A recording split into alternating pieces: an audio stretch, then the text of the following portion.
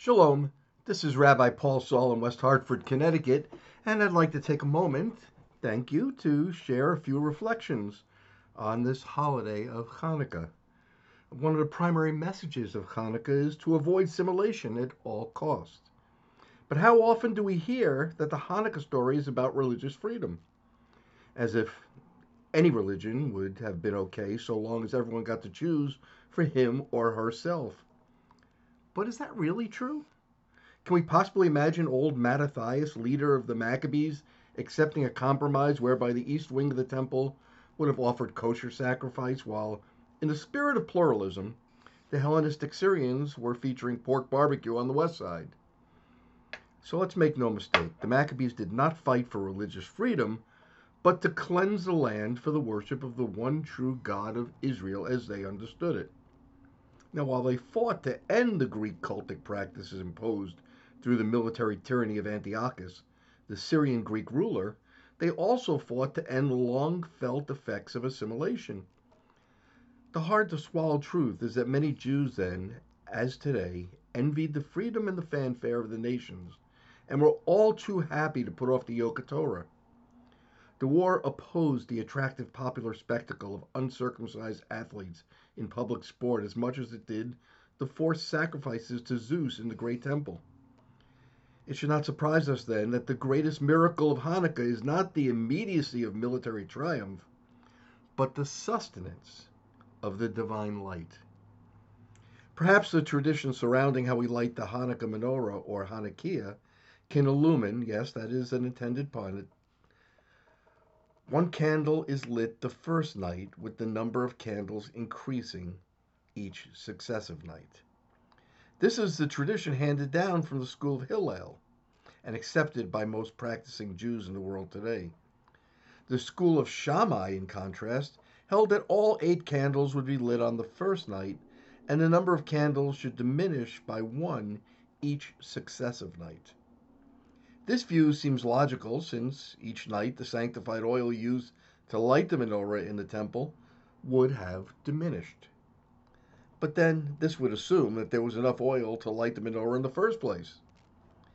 Hillel argues that each night more oil was necessary to light the lamp, so the magnitude of the miracle therefore increased. This follows the Jewish concept of the ascendancy of holiness. Since lighting the Hanukkah candles is a holy act, each night the holiness increases, and so therefore should the number of lamps or candles. The 2 schools of thought punctuate the 2-pronged nature of the Hanukkah miracle, as identified in the prayer Chanerot Hallelu, which is recited after lighting a menorah each night.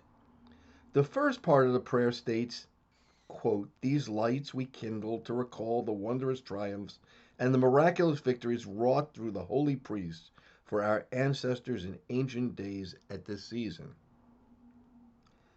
End of quote. So at Hanukkah, we acknowledge that God, as is often his style, gave the strong over into the hands of the weak. The second part of the prayer goes on to say, quote, "These lights are sacred through all 8 days of Hanukkah. We may not put them to ordinary use, but are to look upon them and thus be reminded to thank and praise you for the wondrous miracle of our deliverance." End of quote. It encouraged us to look upon the miracle of maintaining the Jewish people in the face of ongoing assimilationist influences. The real miracle of the lights is that they do not end in 8 days. Rather, we're encouraged to become participants with God in our own spiritual deliverance by directing our attention to praising him and remembering him as he remembers us. We might infer that Beit Shammai emphasizes the military victory.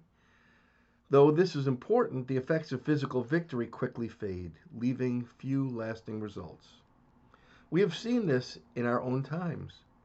How often has the U.S. military machine removed a rogue dictator only to fight the democratic regime which succeeds it within a quarter of a century?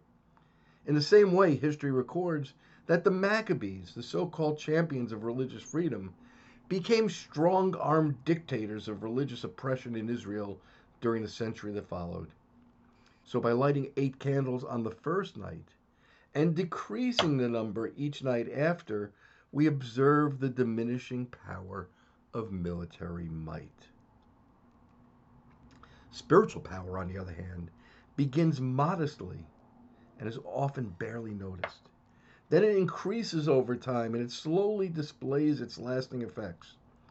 By lighting the candles in the ascending order, as Beit Hillel suggests, we illumine, okay, there I go again, the more efficacious nature of the spiritual miracle. The power of the Spirit grows day by day. As it was for the Maccabees, so it is for us. We have a culture that continually attempts to seduce us into believing that true power is in wealth and influence. We American Jews try our hardest to look and act like our neighbors. We crowd the malls this time of year with the same deliberate worship of consumerism as our neighbors, losing the true spiritual meaning of Hanukkah. But let me not just pick on our Jewish people. What of the Christians across the country who advocate boycotting retail stores unless they put the name Christmas back in their holiday advertisements? I think I might have missed something here. Shouldn't believers in Yeshua boycott stores that even imply any connection between the Christ child and consumerism? After all, wasn't Yeshua the greatest counterculturalist of all? When the exuberant crowds crawled out for a military hero like Judah Maccabee, didn't he respond by laying down his own life? When Caesar, like Antiochus, sought to grasp divinity and make himself the object of worship, didn't Yeshua selflessly empty himself into the form of a servant, only to be exalted to the right hand of God on high? Shouldn't we then, as Messianic Jews during this season, become imitators of Yeshua, separating ourselves from the basest tendencies of our culture? Can't we suffer the indignation of being different from our neighbors for the sake of God's kingdom? Do we seek after the fading victories of military might and conspicuous wealth? Or will we seek God's higher and more sacrificial standards? So this year, as we light the menorah on the 8th day of Hanukkah, let's remember the greatest miracle of the season, that God has sustained his light among his people Israel, despite the very best efforts of both militant tyrants and seductive assimilationists. Recalling the words from the traditional reading for Hanukkah, not by might nor by power, but by my spirit, says the Lord of hosts. Zechariah 4:6. Thank you very much for your few minutes of attention. I hope this has been helpful and encouraging. And I certainly do hope that if you are interested in reading more Devar Torahs or hearing more drashot such as this, please go to umjc.org. Thank you and have a wonderful, wonderful Hanukkah season.